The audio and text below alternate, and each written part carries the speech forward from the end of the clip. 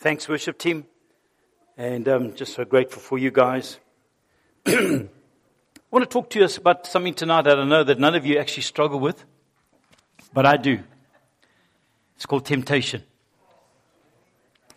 And so will you be gracious to me as I talk to you from this? And let's allow Jesus to talk to us tonight. Newton's third law says to every action there is an equal and opposite reaction. So for some of us, that was a long time ago when we learned those things. In fact, we've even forgotten them. And but if you've got children, you'll be reminded about them. And here's the thing about life. Where there is an opportunity to do wrong, at the same time, there's an equal opportunity to do what's right. Have you noticed that? That when you are going to do something wrong, you know in the back of your mind, I actually shouldn't be doing this. I should be doing that. Talking to the same people? Okay. So James chapter 1, verse 12 says this: Blessed is the man who endures temptation. Now, if temptation wasn't a reality, the Bible wouldn't talk about it. So the fact that the Bible mentions it, it means that you and I are not living an abnormal life. We are facing what life has and is going to offer you all the time. It says, for where he has been, endured temptation, for when he has been approved, he will receive the crown of life, which the Lord has promised to those who love him. Let no one say, underline this in your Bible, when he is tempted, I am being tempted by God. For God cannot be tempted by evil, nor does he himself tempt anyone. But each one, listen to this, these are some very strong words. But each one is tempted when he is drawn away by his own desires and enticed. Then, when desire has conceived, it gives birth to sin. And sin, when it is fully grown, brings forth death. Settle it in your mind, temptation is here to stay. And it's one of the battles that you and I are going to have to beat. And you might face it on a daily basis. Isn't that nice to know? So, temptation can be a stumbling block, or temptation can be a stepping stone. What are we going to make it? If we are playing, let me say this, if you and I are playing with sin, I want to tell you it's going to become a stumbling block.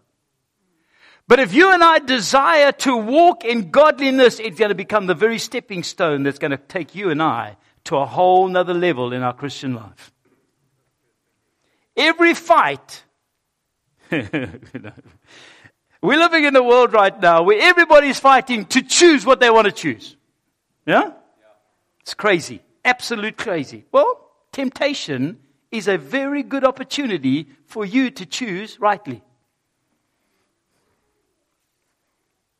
Temptation is the devil's weapon to destroy us, but at the same time, God uses it to develop us.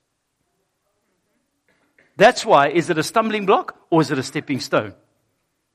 And you'll find that in your and my life, the areas that I have the greatest testimony is where I've turned it from a stumbling block into a stepping stone. And caused it to become something that'll give God glory.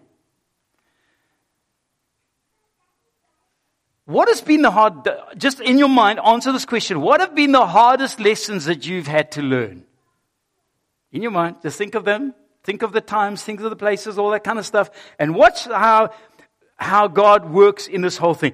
How many of you remember the scripture, Galatians 2, about the fruit of the Spirit? Yeah?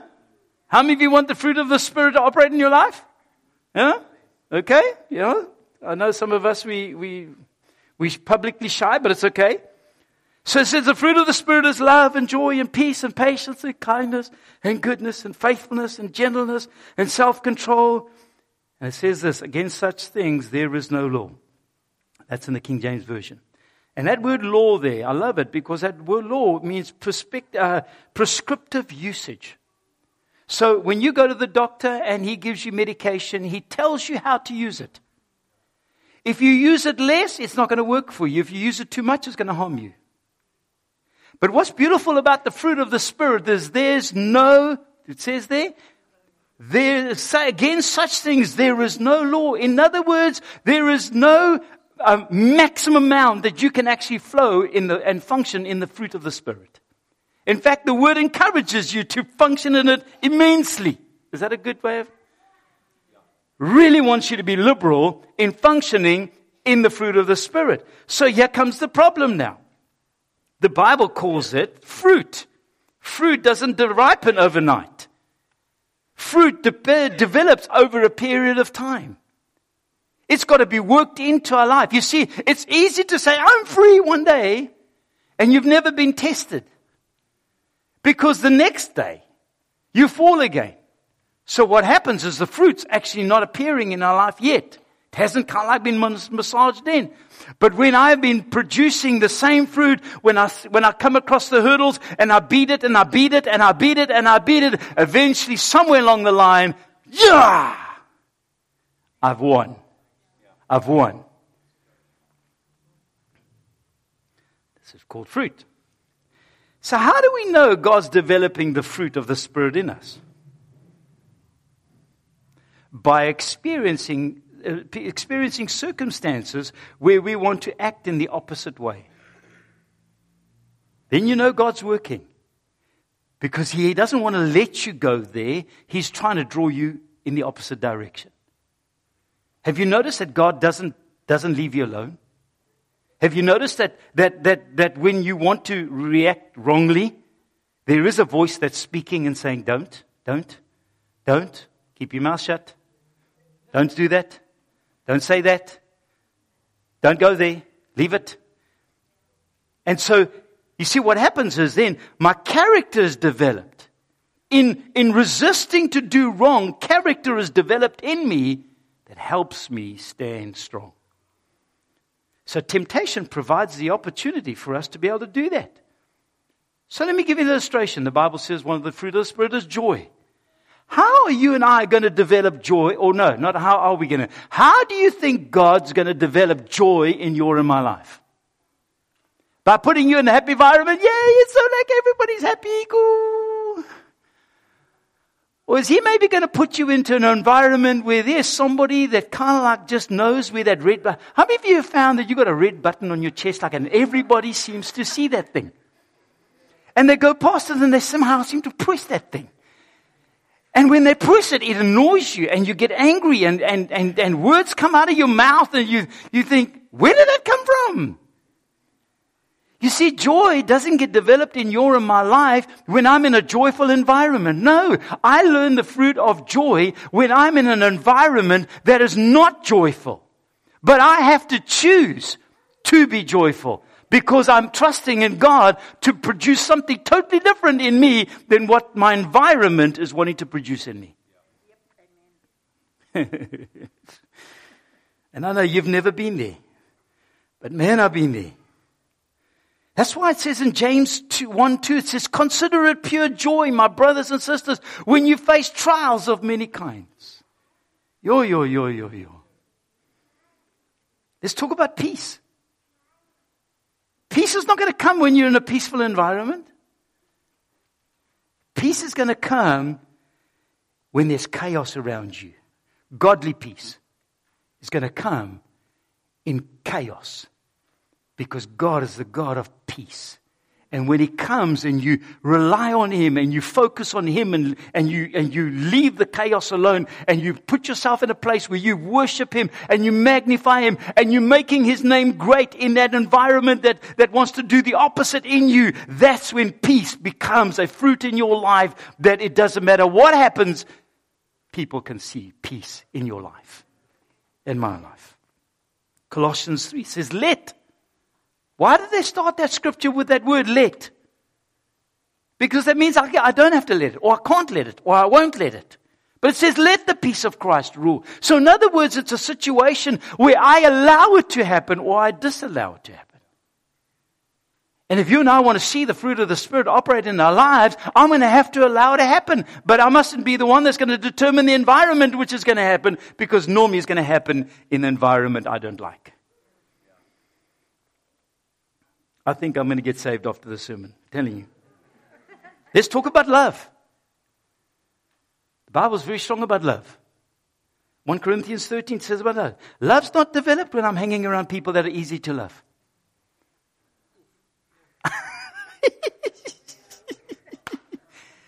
When I'm hanging around people that I love, my love is, I might have a genuine love for them, but my love is very shallow. But it's when I hang around people that find that button and push it. When I hang around people that are not very kind towards me, and I have to function in the opposite, and God says, love your enemies. That scripture? That scripture is not an easy scripture to live. And so God uses the opposite of every fruit to produce in us what He wants. Why am I saying this? It's because so often we think God has left us or forsaken us when chaos is around us. No, He hasn't. All He is He's producing in you what He needs to produce in you. I have grown the most in my life, not when my life was easy, it was when my life was tough. How many have been in that boat? Why? Because you're like in the fire, and the fire burns off the stuff that's burnable. Is that good English? I'm not too sure. But whatever can be burned off, that's what happens in the fire. And then gold comes out in the process. And you and I are gold. We're valuable. And God is building something in you and I. So, here comes the deal. I cannot claim to be good if I've never had the opportunity to be bad. I'll say that slower. I cannot claim to be good if I've never had an opportunity to be bad. Because then I've had to make a choice. Which way am I going to go? I cannot claim to be faithful if I've never had the opportunity to be unfaithful. I cannot claim to have victory if I have never been through the tests and through the trials. So God's producing in us. So let me tell you about my life. So this is Basil. This is God speaking to Basil. Came a time in my life when God said, alcohol is not part of your life. Personal conviction to Basil. It's not to you. And so what happens is, because when we were young, alcohol was very freely available to us as teenagers. My brother-in-law, he fed us the stuff. And so what happens is, I had to get to the place of where I said no, and then I had to put myself in an environment away from that to strengthen myself to resist it. Because I wasn't strong in myself to do that. You see, if you want to break loose from something, don't go and play in the lion's den, he'll eat you. And many of us, we go and play there and we think we're going to be okay. No, you're going to get eaten. Don't go there. The Bible says run away from youthful lust. Run away from sin. So don't go and play in the lion's den. Stay away from it. But there comes a time now, I don't think I have had alcohol. I'm trying to think of how long it is now. I think it could be around about 35 years that I've not drunk alcohol at all. So now I can go and sit in a bar, and you can put a beer or whatever underneath my nose, and it doesn't move me that way. You know why? Because I do not like it. I dislike the smell. I dislike the taste. I dislike everything about it. I have won that fight. But there's some other fights I don't go and play there because I ain't won it yet. And so you need to be wise in doing this. In 2 Corinthians 2:11 it says, in order that Satan might not outwit us, for we are not unaware of his schemes. The enemy is tricky. He is sneaky. He creeps up to you and he grabs you without you knowing it. He's clever. I have seen the enemy. He is a strategist of note. He can plan things from different directions over a period of time where all of a sudden these things come and they grab you and you think, how did this happen? Because he wants to get you. The Bible tells me that he comes to steal, to kill, and to destroy. We're talking about temptation now. So, if you want to catch an animal, you're going to have to set a trap. And if you want to set a trap, you can't put it out there that the animal can see because you're not going to catch nothing. So you camouflage it. I've got a couple of illustrations to use. I'm just not too sure which illustration is a good one right now.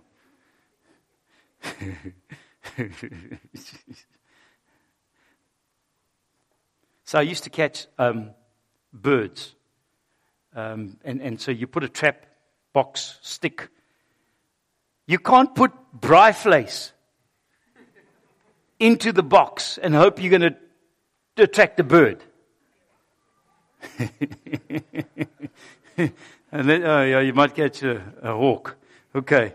But I think he likes raw food. But anyway, so what happens is the enemy is not going to tempt you with stuff that you're not interested in. He's going to tempt you and he's going to set a trap for you of stuff that he knows he can get to you. He can get your attention. That when you get the smell of it, I mean, you just like, you're hooked. You get drawn away. You know those cartoon things of, I think it's Goofy, and there's a lacquer, somebody cooking something and he goes, and he follows the aroma. That's like we are. We get caught up in that whole thing and we get dragged along into the trap. And so what happens is the enemy is going to camouflage the traps that he's trying to get you into. That's why you and I have got to be awake and alert as Christians. Don't sleep. Be vigilant. He's going to blend it in. It's going to catch you by surprise. Catch me by surprise. James 1:14. But each person is tempted when they are dragged away by their own evil desires and enticed. There is something. Everything that you and I are leaving on the inside, that is a doorway to the enemy to work in your life, he's going to use that against us. That's why we need to close doors. We need to close doors.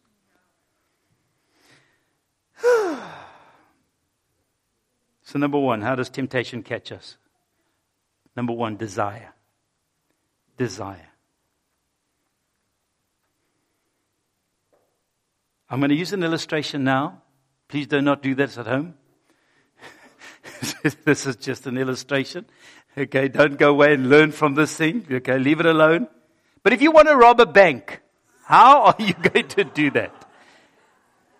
If you want to rob a bank, how are you going to do that? At night. Very good. Sean, you said? Using technology. No, you are in a different world. Hey? Somebody said something here?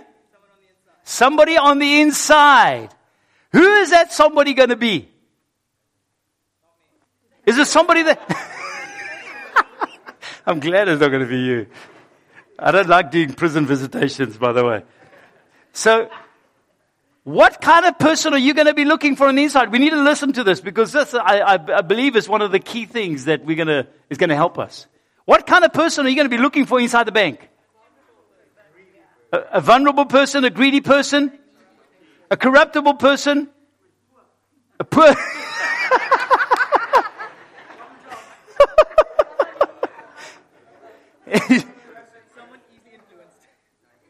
A naive person, somebody easily influenced. Very what? Very observant. Okay,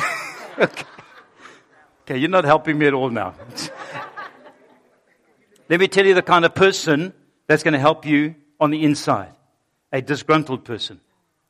A person that's felt that they've had a bad deal. Somebody who's mad with the company and wants to get revenge. Okay? Those kind of people. Because they are prepared to risk their job because they're not enjoying it. They've got a bad attitude.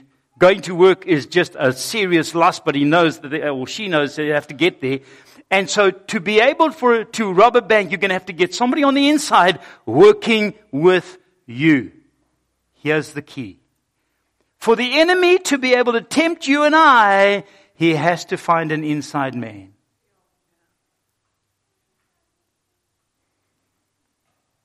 You went quiet now.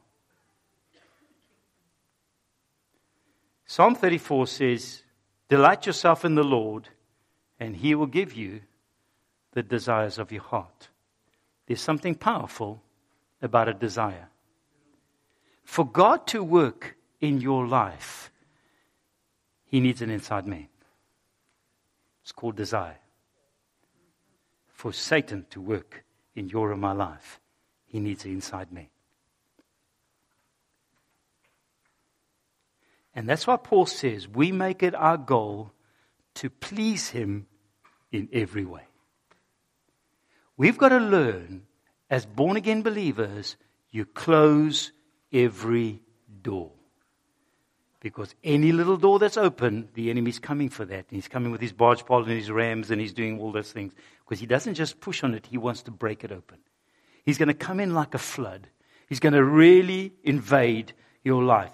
Paul also said this, I'm crucified with Christ. It's no longer I that live, but it's Christ that lives on the inside. These are key scriptures that Paul is trying to communicate about closing these doors, and it's all got to do with desire. You see, the devil's get a trap. And he's looking for the inside man to be able to have access to your and my life. That's why Romans chapter 8, you can read that whole chapter. It talks about the war between the flesh and the spirit.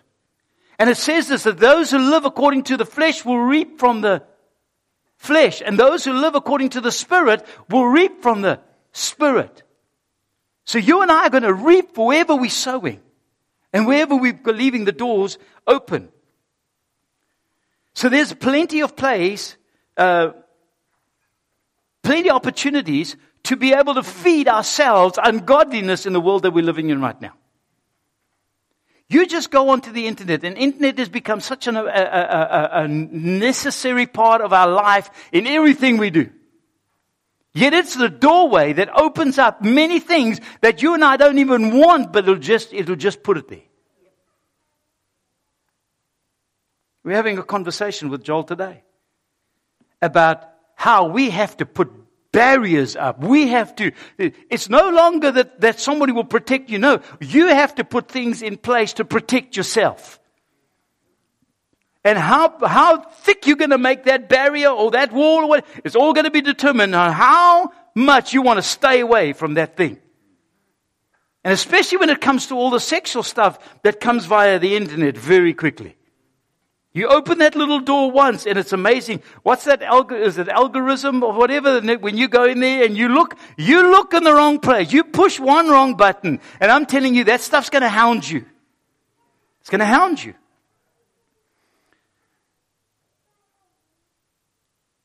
And you know what? Good desires can also become a trap. Let me say this. And that's why it's important. Mom, Dad, it's important for us to create an environment where our children are loved, cared for, and feel accepted. Because I want to paint a picture for you. Can you think of a young girl who grows up in a home with an absent father? And all she wants to do is be loved by a man. And the right man would be her dad, to set that role model. And so she grows up and that's all she's looking for. And she comes across this young rogue of a man, sees the gap, and he manipulates it to satisfy the desires of his flesh at the cost of her just wanting to be loved. You see how that works? Very quick, very easy. So young ladies, be careful. Be careful.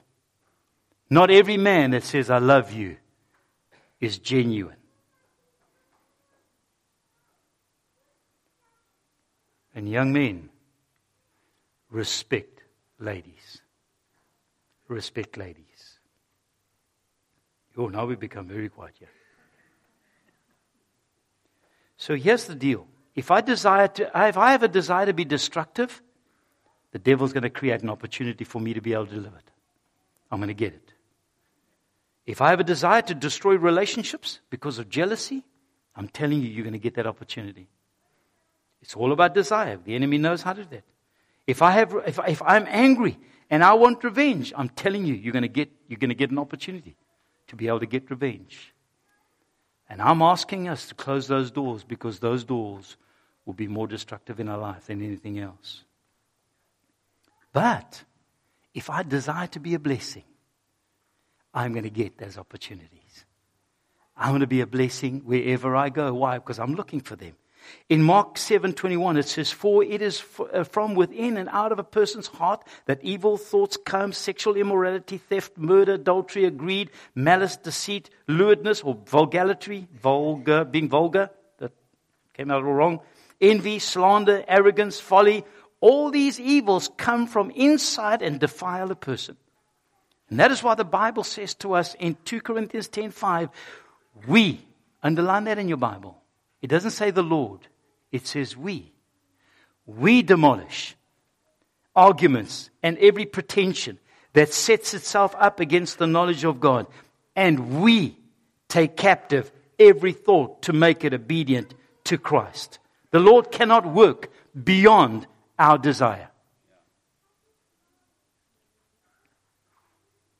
In the Great Commission, in Mark 16, Jesus tells them, go into all the world and preach the gospel to all creation. But in verse 20 it says this, then the disciples went out and preached everywhere. Listen to this. And the Lord worked with them. He didn't work in any other way. He worked with them. Because they desired to see the kingdom come. And because they obeyed God going to preach the gospel, God confirmed it. God was working with them. And I need to tell you, God can only work with us. In James 4:7 it says, submit yourself to God, resist the devil, and he will flee from you. Now that word submit means to accept, surrender, or offer, or purposefully live. That word submit. It means putting yourself under something. We're living in a world now, I don't want you to tell me what to do. There's that loner kind of personality that's developing. I'm my own boss. I do what I want. I say what I want. Da, da, da, da, da, da. Good for you. Go and live your life and tell me how good it's going to be for you. But God created us to protect us. And so He said we need to submit. The next thing is resist. That word resist is not sitting on a couch and saying, go away, go away, go away. No, He's going nowhere. It means to fight against, to attack, to oppose, to avoid, to defend, and to refuse. Strong words. You and I push against. If you're going to resist something, you're going to have to push against it with everything that you have. And sometimes you're going to be feeling like you're losing. And that's why you have relationships, because you call in the armed forces and say, guys, I need help. And we keep resisting and we keep pushing against the thing until that thing breaks. Devil will always offer us a shortcut to do what God wants to do with us. When the devil tempted Jesus in the wilderness, he wanted to give Jesus a shortcut and said, if you will bow to me, I'll give you all this. It was going to be all his anyway, by doing it at the cross and buying it legally. And so what you need to understand is there's no shortcut to walking out our godliness. But there's one key thing that we have to deal with on the inside of us that nobody sees. And that is, what is our desire? What can God trust us with? What do I really want to live my Christian life like? Do I want to reflect Jesus properly? Or do I just want to serve Him conveniently? See, if I serve Him conveniently, then I'm just going to do the minimum. And I want to tell you, you're not going to get by just doing the minimum. Because the minimum is going to fall short. And it's going to catch you. I mean, see, doing the minimum is not dealing with everything in my life. The reason why God loves us is because when He touches something, He's saying, I want to bring healing there. I want to bring healing there. I want to bring healing there. And so, that's where I'm going to leave it tonight. I want to ask you, what are the desires on the inside of you that no man can see? When it comes to the Lord, and when it comes to sin. So in the worship time, I think it was Jasmine said she really felt that the way forward is for us to repent. See, repentance is the key to anything that God wants to do in our life. Repentance. Now, this repentance is not letting God do everything. Repentance is acknowledging what God did, and then I turn around and I walk away from it. I have to do something. I'm going to close that door. I'm not leaving it open because I don't want to play there. I don't know about you, but I've seen the enemy nearly destroy my life in a couple of areas. And you know that Afrikaans, you skrik wakker, your eyeballs go like this big because you didn't realize that when you play in enemy territory, He's serious. God loves us. Temptation is here to stay. And you and I are going to allow it, or we're going to close the doors. In Jesus' name. I don't know about you, but I want to close doors. I want to close doors. Worship team, can I ask you to come again, please? We're going to worship God. And I'm asking us now, will we get before the Lord and we will allow God to work and to search our hearts like we've never allowed Him before? He wants to build His church. He wants to build His kingdom. And He wants to use simple people like you and I. But we're going to have to become serious and close those things and say no to things that we have. You're going to have to put up the barriers. You're going to have to reinforce them. You're going to have to think of what do I have available to me to help me walk in victory in this area. The Bible says confess our sin one to another. That's one of the things. Repentance is the first place. We start there with repentance. But what are we going to do after that? When the enemy pitches up tomorrow morning, what am I going to do differently? When the enemy comes with everything that he has, how am I going to run from this thing? Because the Bible tells me to run. How do I run from that? It's heavy, but it's real. It's real. And if I listen to everything that Andrew's kind of like been talking about concerning us as a movement, and that we need to close the doors so that, not that we become this isolated group of people. No. We want to be the body of Christ, but we don't want to be influenced by the enemy. Those doors we want to close. So I'm asking you tonight, will you and God have business together? Is that okay? Is that okay? Come, let's stand, please.